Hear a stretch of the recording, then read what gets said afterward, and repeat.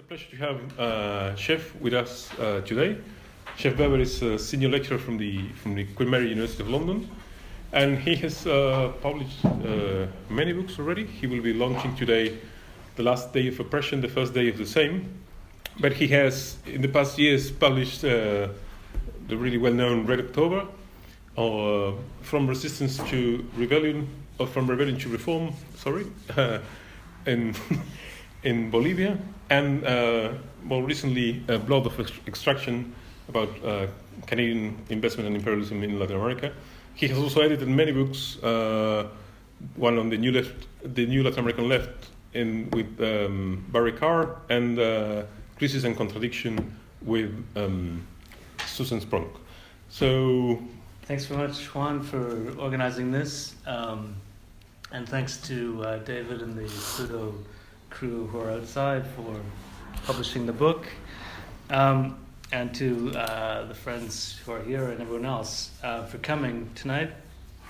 I think it's appropriate to be speaking about Latin America on International Women's Day, which used to be International Workers' Women's Day, or Working Women's Day, given that the very exciting attempt to make more militant and popular what has become a kind of bureaucratic corporate event, International Women's Day, into an actual militant popular feminism again, through the call for an international strike, was in part inspired by events in 2015, a women's strike in Argentina, under the banner Ni Una Menos, not one fewer, against women's violence in that country. And Argentina, again, as we were just talking about prior to the beginning of this, Argentina is now in its third day of very large opposition to the installation of the Macri government very recently, and the second of those was the women's element yesterday. But women have been at the center, particularly of the teachers' demos and strikes on Monday. So I think I just wanted to acknowledge that this was going on as we're talking about this, and that hopefully this is the beginning of a rebirth of a militant, popular, sustained feminism on a world scale once again. The last time there was a women's strike, it led to important things in Russia in 1917. So we'll see what happens this time. Today, though, I want to talk about a few themes of my book, The Last Day of Oppression and The First Day of the Same, and the subtitle is The Politics and Economics of the New Latin American Left. And I think I should begin with the title, because Pluto and Haymarket, the U.S. publisher, were very generous to let me continue with that title. It's not a marketer's dream, I don't think, to have this title. But the origin of it has to do with Ecuador's independence from Spain in the early 19th century, and hopefully I'll make it clear why this remains relevant today. When Ecuador achieved independence from Spain in the early 19th century, this independence, like independence in many other places in Latin America in the early 19th century, did not bring with it a social revolution to accompany this political proclamation of sovereignty. The racism and inequality of colonial society were in no sense turned on their heads. Instead, the elite descendants of the Spanish conquest now ruled on their own behalf in their own name rather than in the name of the Spanish crown. And for those beneath them, much remained as it had been. Thus, a popular slogan of the early Republican period in Ecuador emerged in the graffiti lining the walls of the capital city of Quito: the last day of despotism and the first day of the same. And they were calling, therefore, for the social revolution that didn't happen with the political revolution to actually turn colonial society on its head, even after colonialism had formally been defeated. And this was remembered in an interview with Luis Macas, one of the leading indigenous activists in Ecuador today, as the last day of oppression and the first day of the same has become a slogan in contemporary indigenous left opposition politics. And I think this expression if in a novel form, captures something essential about the first decade of the 21st century in Latin American politics.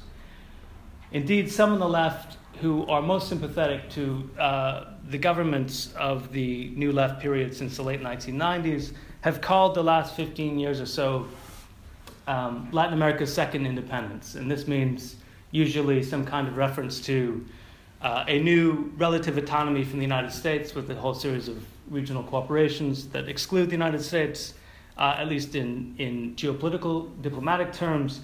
And it makes reference to the dynamics of the popular struggle against neoliberalism, which many have seen as, at least in part, an imposition from imperial powers outside, although with their domestic allies and supporters.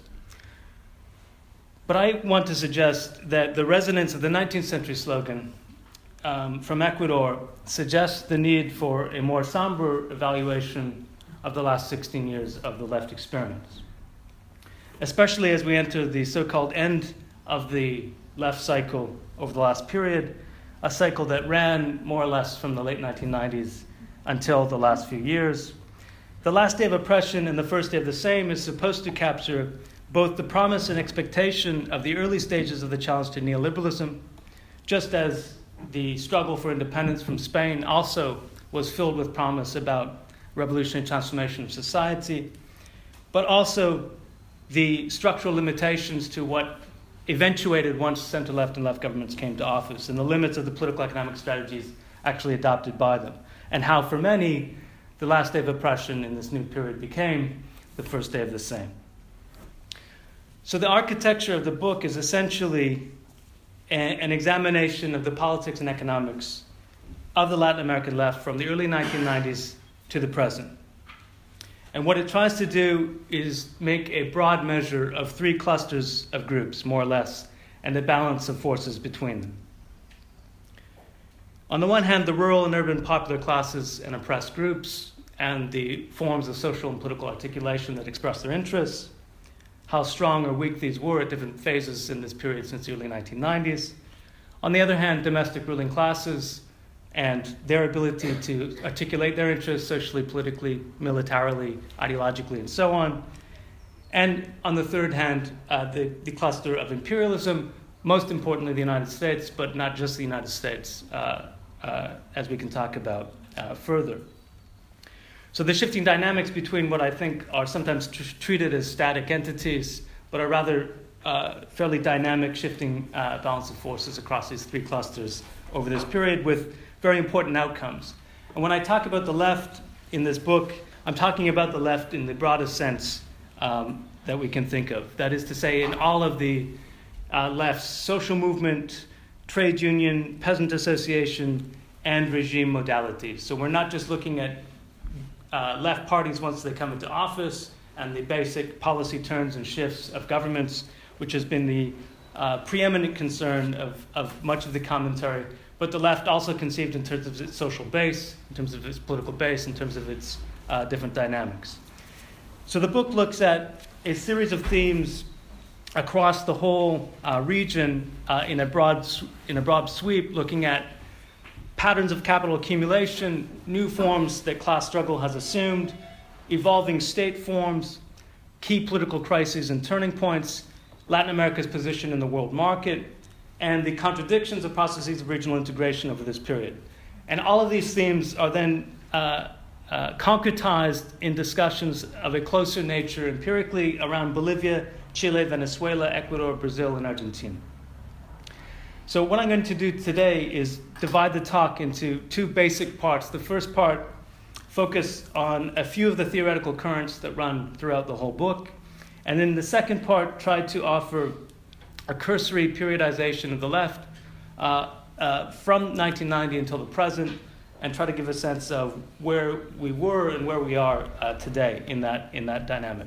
But just to foreshadow a bit that periodization, so you have it in your heads as I move through the theoretical components, the basic idea is that they have four historical phases from the early 1990s. You have the period from 1990 until 2000. And just to say, it's not because I'm bad at math, although I'm not very good at math, that these stages overlap. It's intentional. These are not rigid rigid phases. So between 1990 and 2000, you have a basic period of neoliberal hegemony. That is, right-wing advance, left-wing retreat as the general dynamic of this period. Towards the end of that period, between 1998 and then moving into the second period, 1998 until 2003, you have a crisis of neoliberal hegemony that begins as a crisis which is economic and then becomes sociological, political, and ideological in different ways. And through that, the re-articulation of an extra-parliamentary left. That's 1998 till 2003. Between 2003 and 2011, this extra-parliamentary left finds a muted expression in electoral form through center-left and left governments. These come to office just as a commodities boom is happening, and that commodities boom allows for the material basis of the consolidation of what I call, following Eduardo Gudinas, the compensatory state. And then from 2011 to the present, you have the delayed reverberation of the worst global crisis of capitalism since the 1930s, delayed landing on the shores of Latin America. Latin America, for a period, seemed to be outside of this, but was clearly not. It really arrives in Latin America massively beginning in 2011, 2012, in different periods. And not coincidentally, this coincides with the beginnings of the end of the political cycle of at least this section of the left. So I'll get back to that and think of those periods as I move through these three theoretical currents. The first is the fact that the rise of the left in Latin America rejuvenated, in much of the mainstream social scientific literature, discussions of problems of inequality in the region. As many of you will know, Latin America is the most unequal region of the world. And while clearly this return on the part of mainstream social science to the question of inequality is something to celebrate, and this is taking part in a wider turn in mainstream social science with Piketty's book and so on last year, the focus has been in the mainstream social scientific literature on Latin America inflected with notions of inequality of Weberian historical sociology on the one hand, and liberal democratic theory on the other hand. Sometimes this is very explicit, sometimes this is implicit. But that is the basic parameter of much of the debate framing this. And in economic terms, basically within the limits of a debate between neo-structuralist economics associated with the Economic Commission for Latin America and the Caribbean, on the left of mainstream debate against neoclassical economics. And as a result of these very thin parameters of debate, the discussion has been impoverished by extremely underdeveloped notions and conceptualizations of democracy and idealized conceptions of the key categories of capitalism, class, and social relations of oppression. Because liberal ideology, whether it's acknowledged or not by liberal ideologues writing in these currents, because liberal ideology fundamentally conceives capitalist markets as spheres of opportunity, which are either to be seized or to be missed, even if they are to be regulated at the margins, it is fundamentally incapable of comprehending the market as fundamentally a field of coercion. And liberalism is thus unable to understand movements for freedom from the market rather than simply within the market. It is literally incapable of conceiving them. And thus it is literally incapable of framing some of the most important popular movements in Latin America over the last 15 years. It has no cognitive tools to understand them. The invulnerability of the economic sphere to democratic power under capitalism is sanctified in liberal conceptions of democracy and consequently severely restricts the horizons of human emancipation.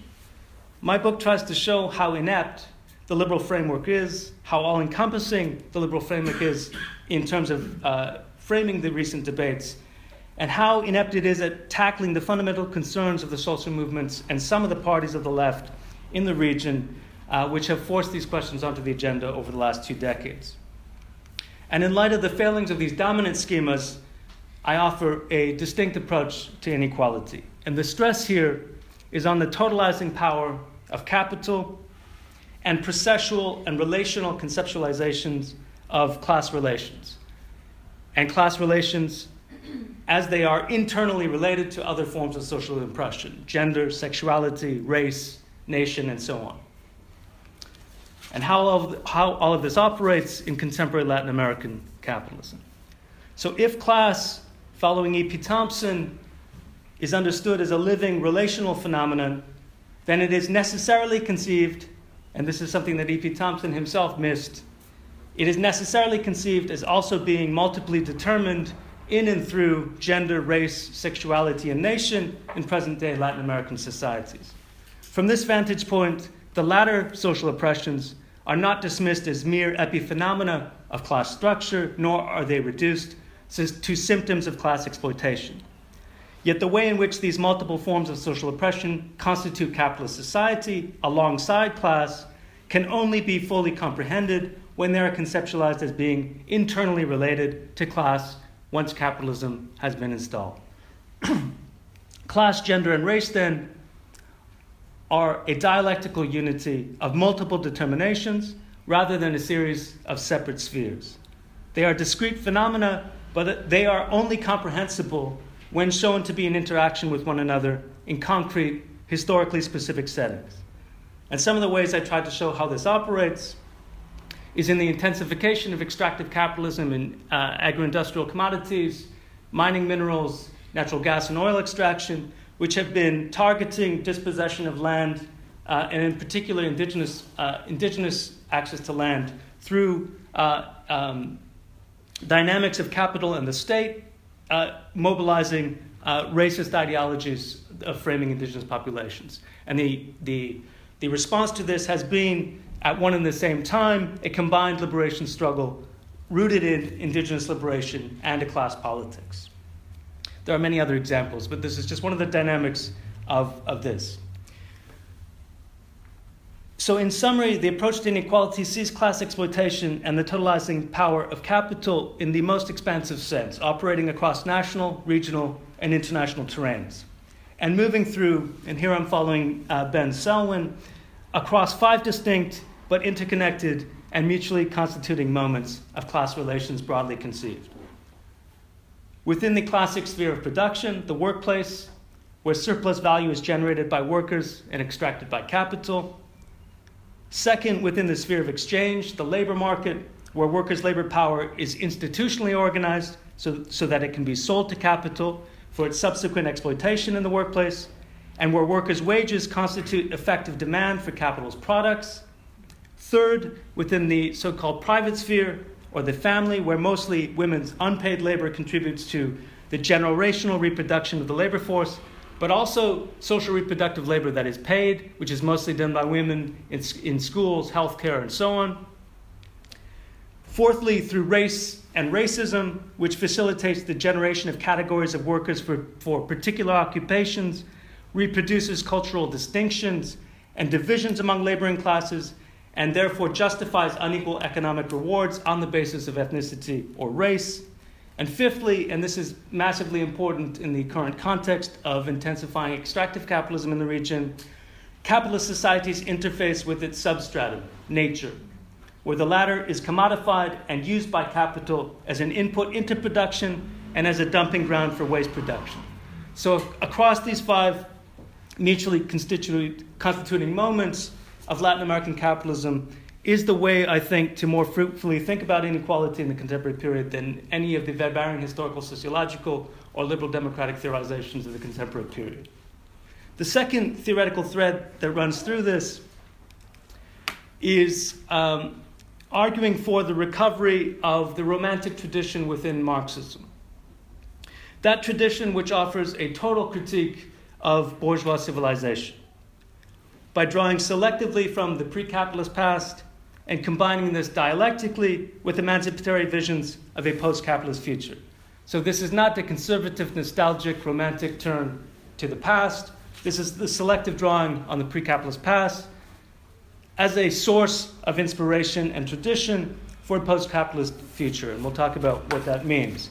My inclination here, in returning to the romantic threads within Marxism, is in response to what I see as a new orthodoxy emerging out of the state ideologies, particularly of the Andean New Left, Bolivia, especially in the writings of Álvaro García Linera, the vice president, one of the most important Marxist theorists of the region, but also in the discourse of Rafael Correa, the president of Ecuador, and Nicolás Maduro, and previously Hugo Chavez in Venezuela.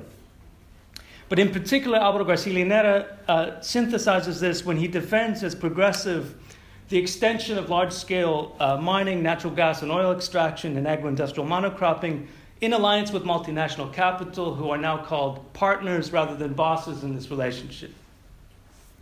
And García Linera explicitly embraces a stagist linear conception of development, which mirrors almost precisely in his early iterations in 2011 the 1930s, 1940s Stalinist Communist Party of Bolivia. That is to say, you start with feudalism, you move through industrial capitalism, and you arrive, in García Linera's conception, 50 to 100 years in the future at a classless communism. So the generations now can only be seen, their purpose is self-exploitation for the emancipation some distant future. And in this idea, left and indigenous critics of this latest iteration of extractive capitalism in Latin America are condemned as naive romantics, or worse, the useful idiots of imperialism. A return to romantic Marxism can help us to understand, I think, left and indigenous critics of extractive capitalism in a different light. And in the Latin American scenario, we should return especially, I think, to the work of the early 20th century Peruvian Marxist José Carlos Mariátegui. The argument here is that there is a utopian, revolutionary dialectic of the pre-capitalist past and the socialist future running through Mariátegui's core works. And the romantic thread of Mariátegui's thought was in many ways a response to precisely this kind of prevalent evolutionist and economistic Marxism that was dominated at the time. So the Comintern denounced Mariátegui as a populist, where the left populist of APRA in his contemporary Peru denounced him as an orthodox Stalinist, those are the right people to be making angry on the left in that period. And I think a creative return to Mariátegui in the current period allows us to read the opposition of left and indigenous critique and also socio-ecological struggle of a radical kind today in a way that is not dismissive, but sees them as fundamental to any post-capitalist future worth having in the Latin American context. And what is more, we can see in the biographies of activists that I talk about in this book, and in particular focusing on the biographies of indigenous activists in Bolivia and Ecuador, a realization in concrete form of the romantic Marxist tradition and critique. So this isn't just an abstract theorization calling for Mariátegui, but arguing that you can see Mariátegui's theorization in concrete forms, in concrete struggles, as they play out in the contemporary period. The third dynamic, and I know I'm going over these quickly, but I want to talk about the real part of Latin America as well. So the last third current here is a borrowing from the recent Gramscian season in Latin America, particularly in terms of Gramsci's conception of passive revolution and its utility for understanding the dynamics of the left turn in recent decades. Passive revolution for Gramsci involves an unequal and dialectical combination of transformative and restorative tendencies simultaneously in the same political period, transformative and restorative. Ultimately, however, it is possible to discern in hindsight which tendency dominates the character of a given epoch. The transformative dynamics of passive revolution mean that it involves changes in relation to the preceding period.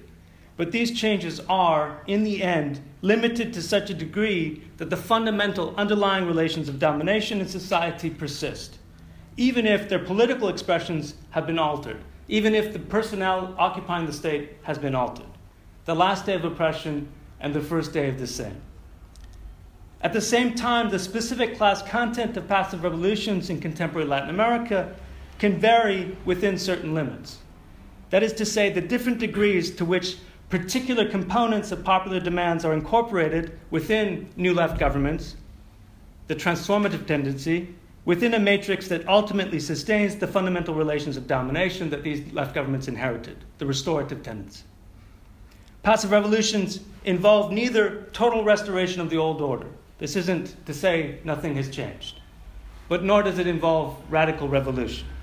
Instead, they involve a dialectic of revolution, restoration, transformation, preservation.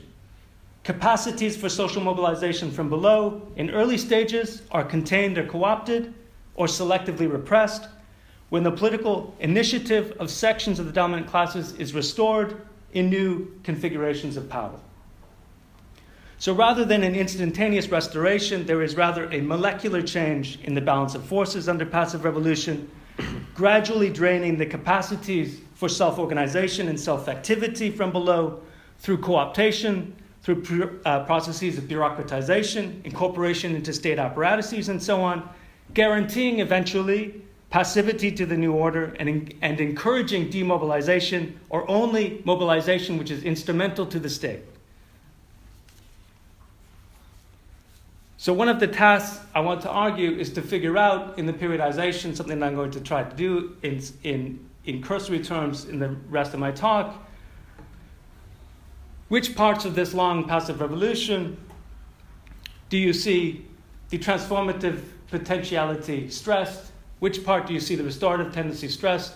And what is the overall character of this period in hindsight? Because we are at the end of the cycle. So let's begin with that first phase, the early 1990s. I think it would be very difficult to argue if you were in 1990 or to have foreseen that by the end of that decade, the left in Latin America, conceived in social, political, and sociological terms, would be the leading edge of resistance in the world to neoliberalism. Because in 1990, I think it's uncontroversial to say that the Latin American left was at its lowest point in its entire history, measured along any definition you want. This had to do with the previous decades, the 70s and 80s, annihilation, in part physical and military annihilation of huge layers of the left.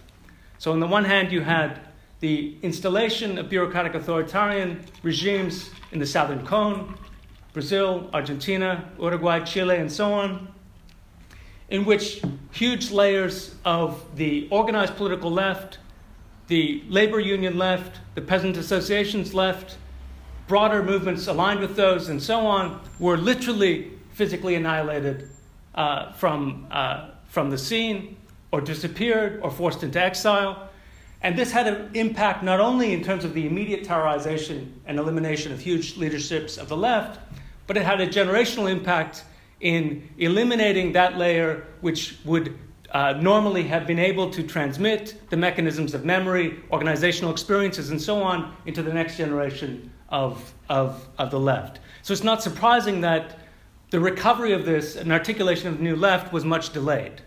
In Central America, it took the form of the counterinsurgency dynamics against the mass guerrilla insurgencies of the 1980s in Guatemala, El Salvador, the defeat of the Nicaraguan Revolution, and so on. Of course, backed by Reagan in this 1980s campaign.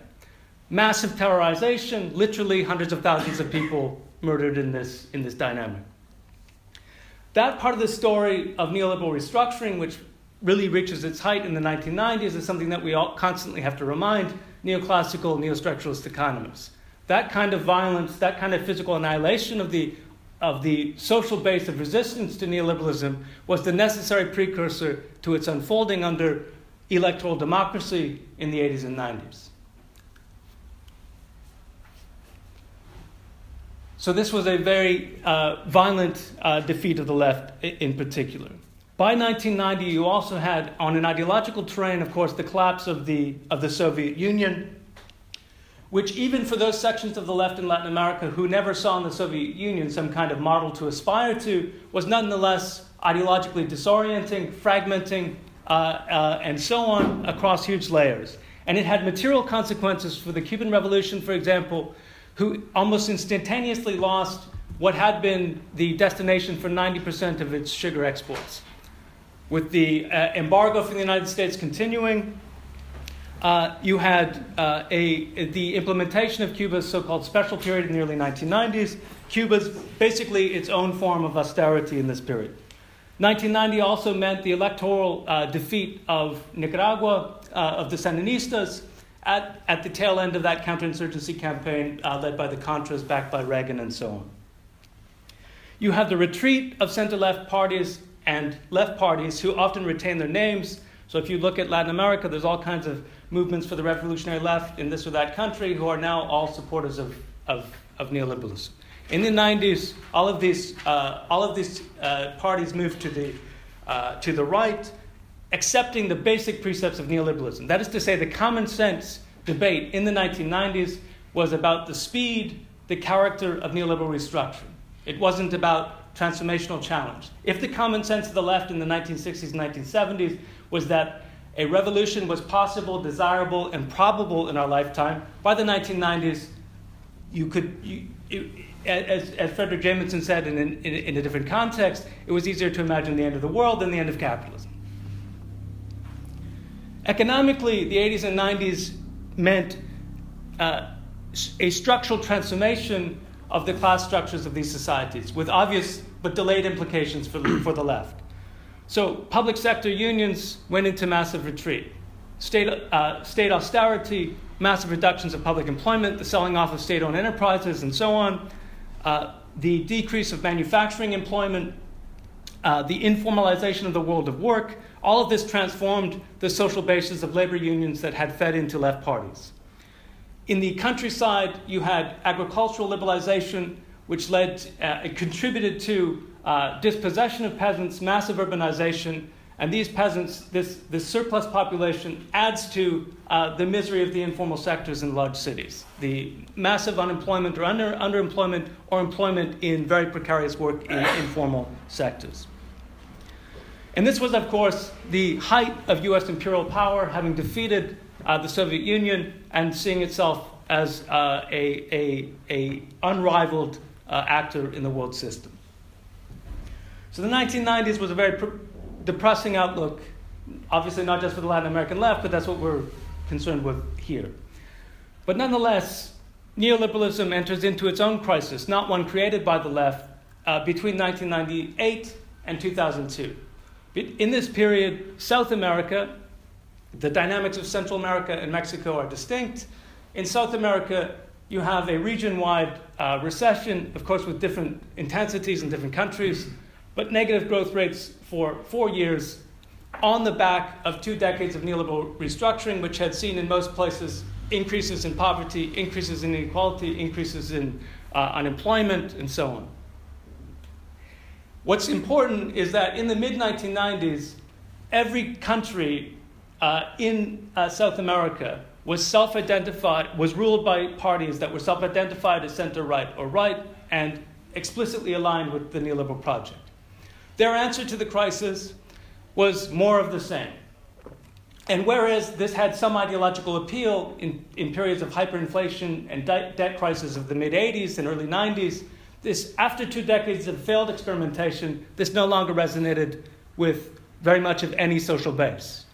And even without a political left, the political apparatuses, the parties of the right, all of those associated with introducing neoliberalism started to decompose. And you start to see in this period the first articulation of an extra-parliamentary left. That is to say, a social movement left, roadblocks, peasant strikes, land occupations, factory takeovers, militant strikes, and so on, with different social subjects leading depending on the different social formations you're talking about. So in Argentina, unemployed workers, very important in the late 1990s, early 2000s, joined by downwardly mobile middle-class sectors who had their bank accounts frozen as the currency collapsed, so their life savings starts to disappear, quickly exiting the middle class in this context. At the height of that steepest financial crisis, you have major mobilizations in Argentina, 2001, 2002, laying the basis for the overthrow of a series of governments and the eventual installation of a renewed Peronism under Kirchnerism. In Bolivia, the social subject is different.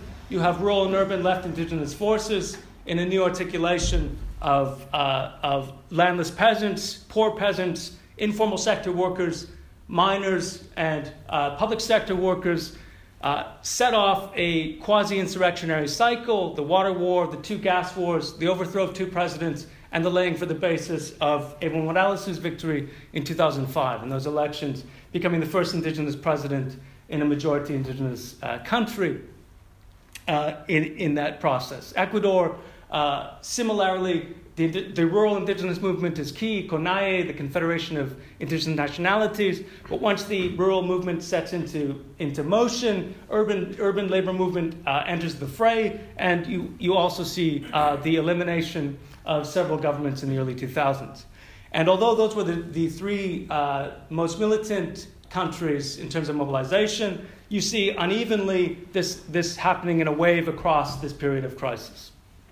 So that economic crisis of neoliberalism starts to articulate itself as an ideological crisis, as a political crisis, even before the left had any political articulation or alternative to offer to fill the vacuum. That moves us into the third of the four phases, because what happens by 2003 until roughly 2008, in terms of political terms, this phase I'm talking about is 2003 to 2011. But in particular, 2003 to 2008, you start to see a delayed electoral manifestation of that social extra-parliamentary left in a muted, moderated form. Center-left and left governments start to win elections. And it's difficult to exaggerate the importance of this. Mid-1990s, almost everyone in South America is ruled by self-identified center-right and left parties. Mid-2000s, it becomes impossible to self-identify ideologically as neoliberal. So however we characterize these regimes, the only way to win elections is to run on a center-left or left platform, and even expressly right-wing parties are running on a social right platform because of the ideological defeat rendered to neoliberalism in that social extra-parliamentary process. The paradox of this moment, however, is not just the typical demobilization of electoral cycles, but the change in the economic dynamics of Latin America in this period, and in particular South America. Because just as these parties come to office, you enter a commodities boom driven by the most dynamic zone of accumulation in the world market, China, with the dramatic price inflation or price spike in basic mining minerals, natural gas and oil, agricultural commodities, and so on. And what this allows many center-left and left governments to do is to avoid, in part, key class decisions that may have otherwise presented themselves much earlier in their terms in office. That is to say, they were able to accommodate many of the more moderate demands of the social extra-parliamentary left without actually engaging in a serious confrontation with capital. And the reason they were able to do this, because in a period of extraordinary commodity prices, with modest increases in royalties and taxes in the extractive sector, this generated what seemed to be radical transformation, because it did mean radical infusions of state revenue. And this state revenue was redirected into usually pre-existing cash transfer programs from the neoliberal period, anti-poverty, targeted anti-poverty zones, but with much, much more money than was happening in the previous period, alongside more employment and so on.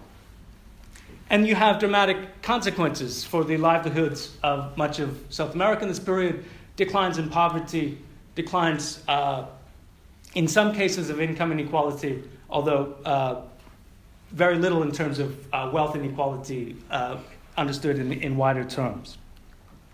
But it did mean an improvement in the living standards of the lower orders of society, almost uniformly, including in right-wing governments during the commodities boom.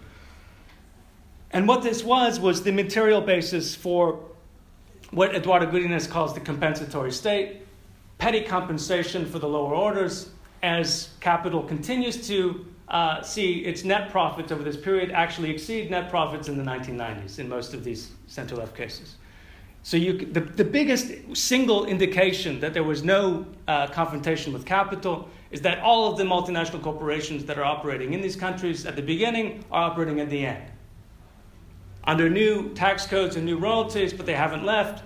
And if you follow the idea that their only reason for being is pursuit of profit, and if you measure the net profit rates at the time, you can say that although this wasn't their ideal situation, they didn't prefer these governments, they benefited massively during this period. This was the material basis for Gramsci's passive revolution.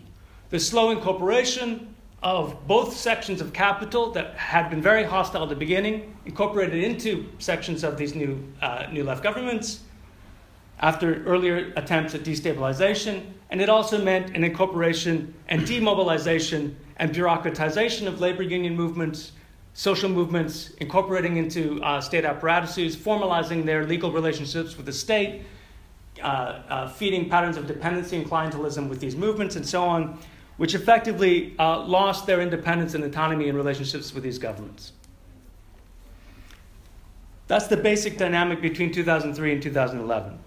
The last stage, and the one I'm going to end on, is the dual stage of 2011 until the current period, the last 5 years, where you see the delayed reverberation of the global capitalist crisis into Latin America and the non-coincidental beginnings of the end of the political cycle of the left.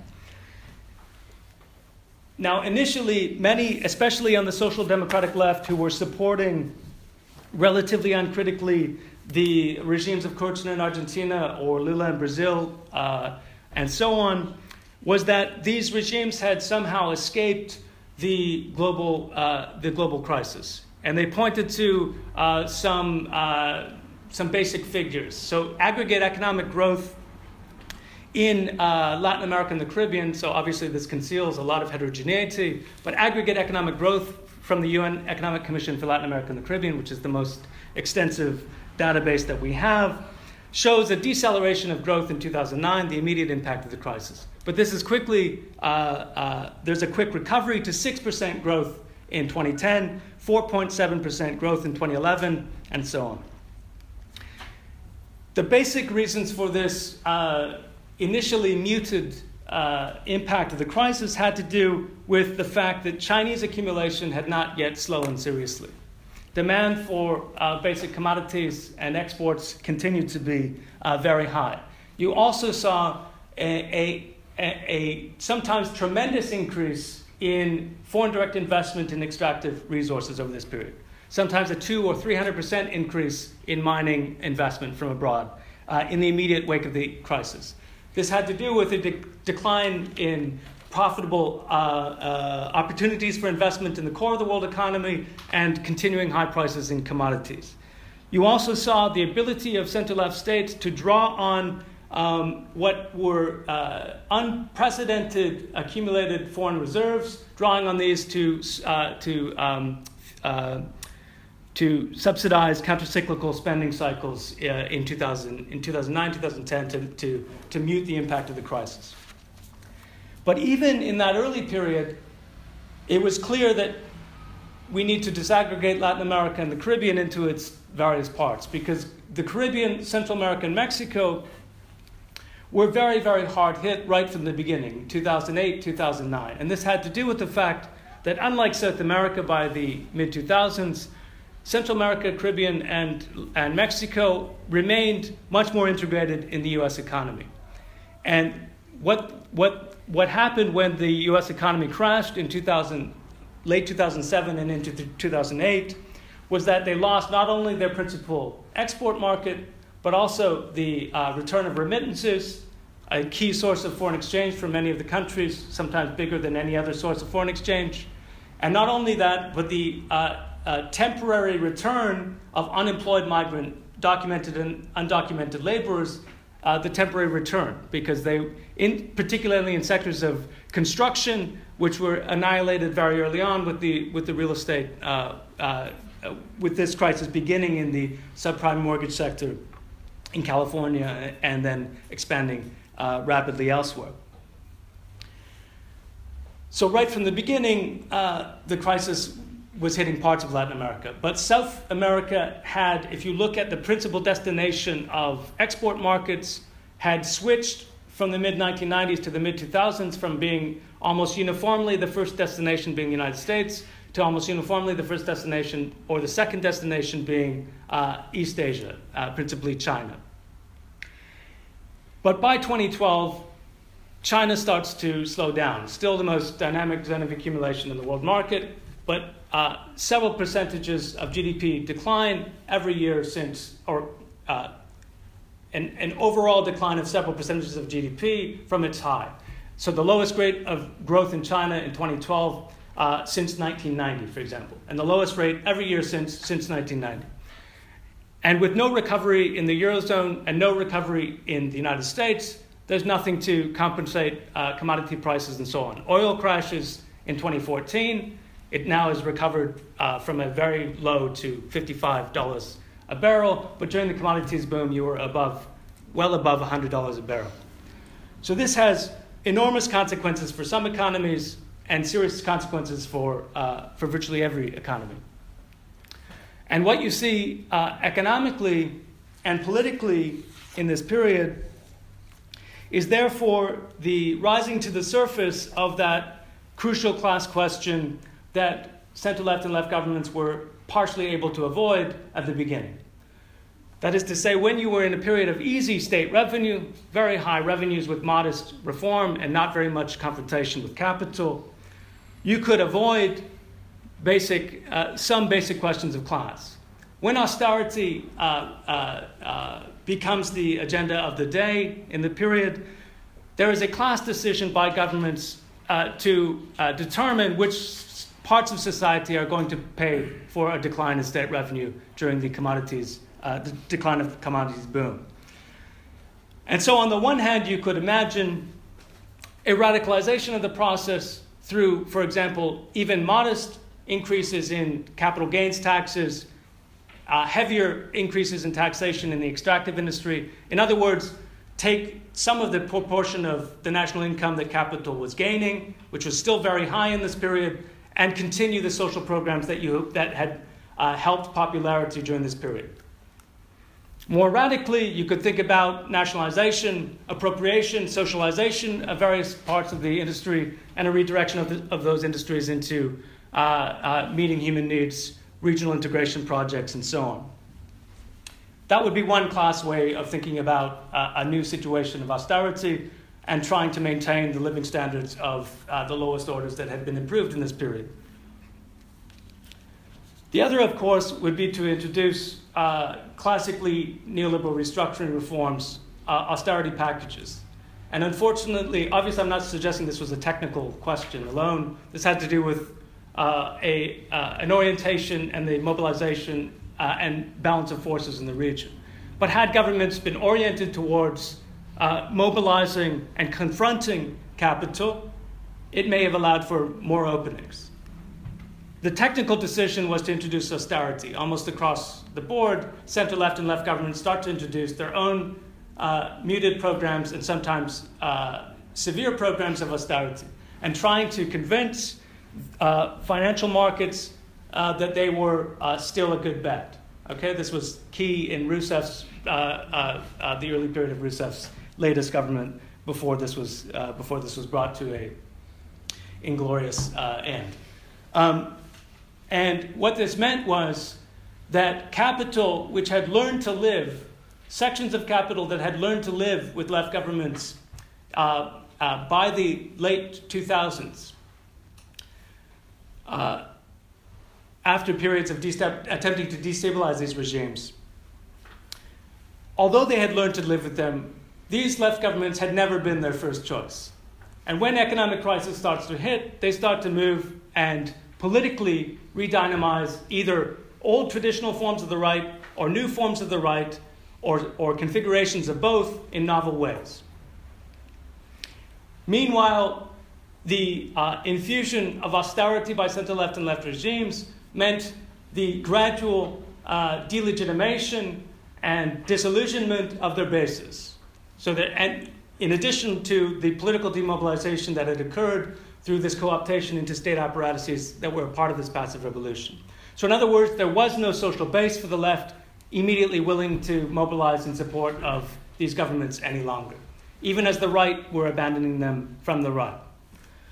And so you start to see both an extra-parliamentary and a parliamentary rearticulation of the right. So extra-parliamentary, this happens early in 2009 in Honduras with the military coup against Manuel Zelaya, a center-left, moderately center-left regime. In 2012 against Fernando Lugo in Paraguay with a constitutional coup or parliamentary coup. Last year in Brazil, the ending of Rousseff's term. So extra-institutional, extra-constitutional means of bringing democratically elected left governments to an end, either militarily or through manipulations of state institutions, without new elections afterward. Then you see where possible, a articulation of the right through liberal institutional structures. The defeat of the Peronist by Macri in Argentina in late 2015. But it's important to remember that the Peronist candidate in that election was the furthest right Peronist candidate in recent memory. So this wasn't a left-right obvious battle. It was already the move to the right of the center-left, which was part of their demise. You see the congressional victory of the right in Venezuela in late 2015, and in all likelihood the defeat of Nicolas Maduro in the next presidential elections, and so on and so on. At the moment, you have a second round in Ecuador's elections, in which you have the continuity candidate, the successor to Rafael Correa, Lenin Moreno, winning 18 points less than Correa's party, Alianza País, won in the last elections, but still being the first leader in the first round. But for the first time since 2006, this is the third elections of the Correa period, the first time where a second round was necessitated. And in the second round, you have a very complicated situation in which it is not at all clear anymore, although it seemed clear even a week ago, that Moreno was going to win. And Guillermo Lasso, a historically far-right figure from the financial center of Ecuador, Guayaquil, is running, talking about recognizing, for example, indigenous rights to veto mining projects and so on. In other words, a right-wing populist campaign, which he has no intention of fulfilling, but is bringing sectors of the indigenous movement on board because of the extraordinary attack against them by the Correa government. For example, using terrorism legislation to put people in prison who were blocking mining extraction and so on in the area.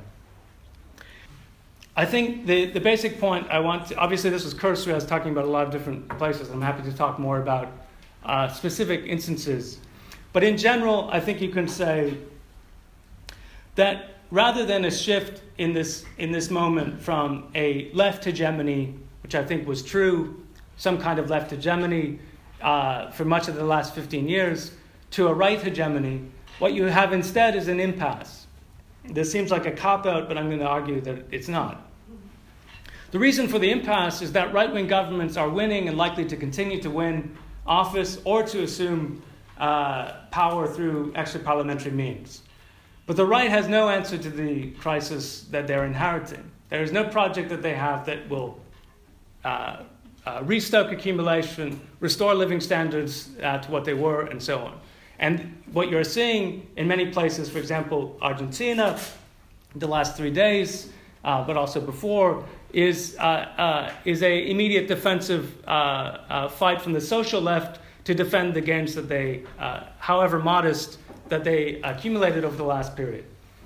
And with no ability to resolve the crisis, either in Brazil, either in Argentina, in Venezuela, where you have continued recession, this will mean a reliance, if history is any teacher, to harder forms of right-wing government, either through soft forms of authoritarian rule, the need to rely more and more on presidential decree, policing activities to enforce these programs, or on hard right material that you see happening in various parts of Latin America, either through the military or through the paramilitary. So, for example, in Colombia, in the last period, despite the peace accords, you have a paramilitary committing about 24 deaths since the peace accords in the Colombian dynamic. And Mexico, of course, continues to be a horror show, extraordinary rates of death and violence, with the state deeply, deeply implicated in these dynamics. So the right has no solution. The left, I think, is at a situation where they need to. I think it's very, very important that the left honestly and critically reflect on the limits of what the experiment was over the last 15 years. And this will be crucial because how we read and analyze that period will determine how we relate to the new left and what that new left will look like. So if it means a return to Kirchnerism, if it means a return to the PT in Brazil, if it means a return to Correa in Ecuador, I think the left has very, very minimal prospects in the near term. They were fundamentally authors of their own demise in this respect.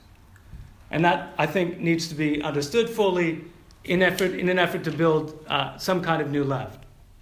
So, of course, the semi-positive thing you can say about the current conjuncture is that there will undoubtedly, and already we can see, defensive moments of extra-parliamentary struggle and defensive struggles. But I don't think it would be wise to expect a very quick articulation or re-articulation of a new left. It took sometimes 20 years, sometimes 15 years to build the last left that just happened. But what will be important is not to orient around the next electoral cycle, but to rebuilding a far more militant, far more transformative oriented left over the next 10, 15 years, I think is a realistic prospect. Not to say the defensive struggles in between aren't important, but if the electoral dynamics determine how the left responds exclusively, it will be a continuation of the nastiness of the recent period, I think. Thanks. Thank you very much.